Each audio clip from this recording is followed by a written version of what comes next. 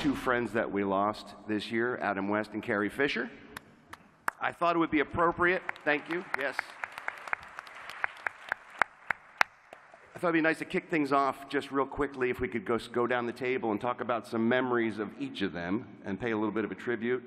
Seth, let's kick things off with you. Carrie was brilliant and funny and always surprising and would always make you laugh. Would never fail to make you laugh. She would come in and just, the things that would come out of her mouth were oftentimes things that I might not say. But she got away with. I didn't know her as well as I knew Adam, but what I did know of her was unforgettable. And Carrie Fisher is irreplaceable.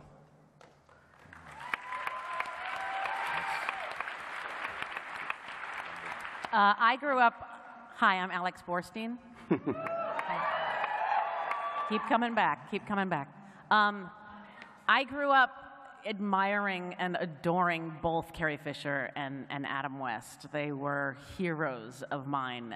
Adam West was introduced to me by my oldest brother, and I became a Batman fan, and now I have a little boy who is a Batman fan, and he prefers the Adam West Batman because he has taste.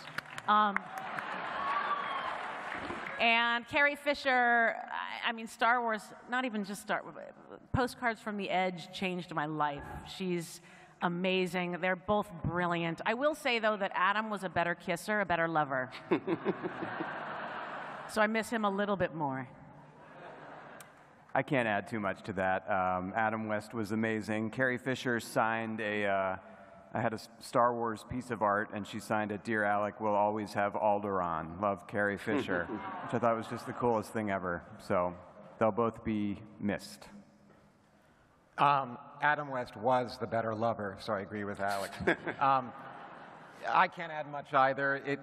What I always thought of Adam West was, for a man who played irony so brilliantly on screen, he was off screen just the kindest and most sincere guy. And then, neither one of them can be replaced. I just met Carrie Fisher in passing a couple times recording. She was nice. I love her as Leia, as we all do. And Adam West was just the coolest dude. And he had this way of making you feel important when you talk to him. And, just a great guy. And at one of my first I think it was my first Comic-Con, I walked on the floor and had a moment where I saw Adam West and Lou Ferrigno talking, and that just set the tone for this place for me.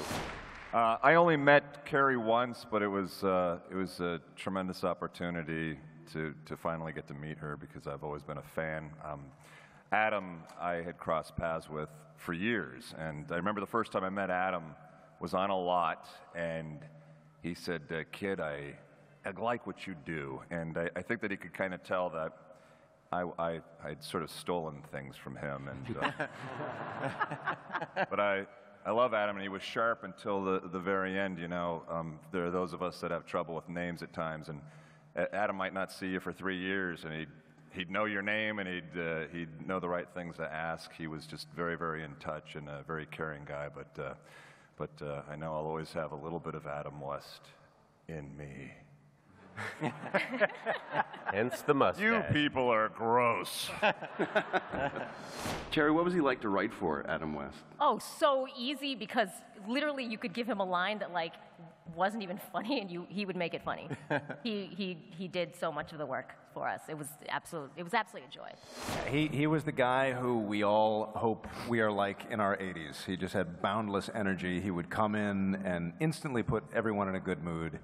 And just really a tremendous energy to have around. And man, it's like gave 150% right up until the end, oftentimes more than people half his age. I mean, he was an extraordinary guy, and we miss him.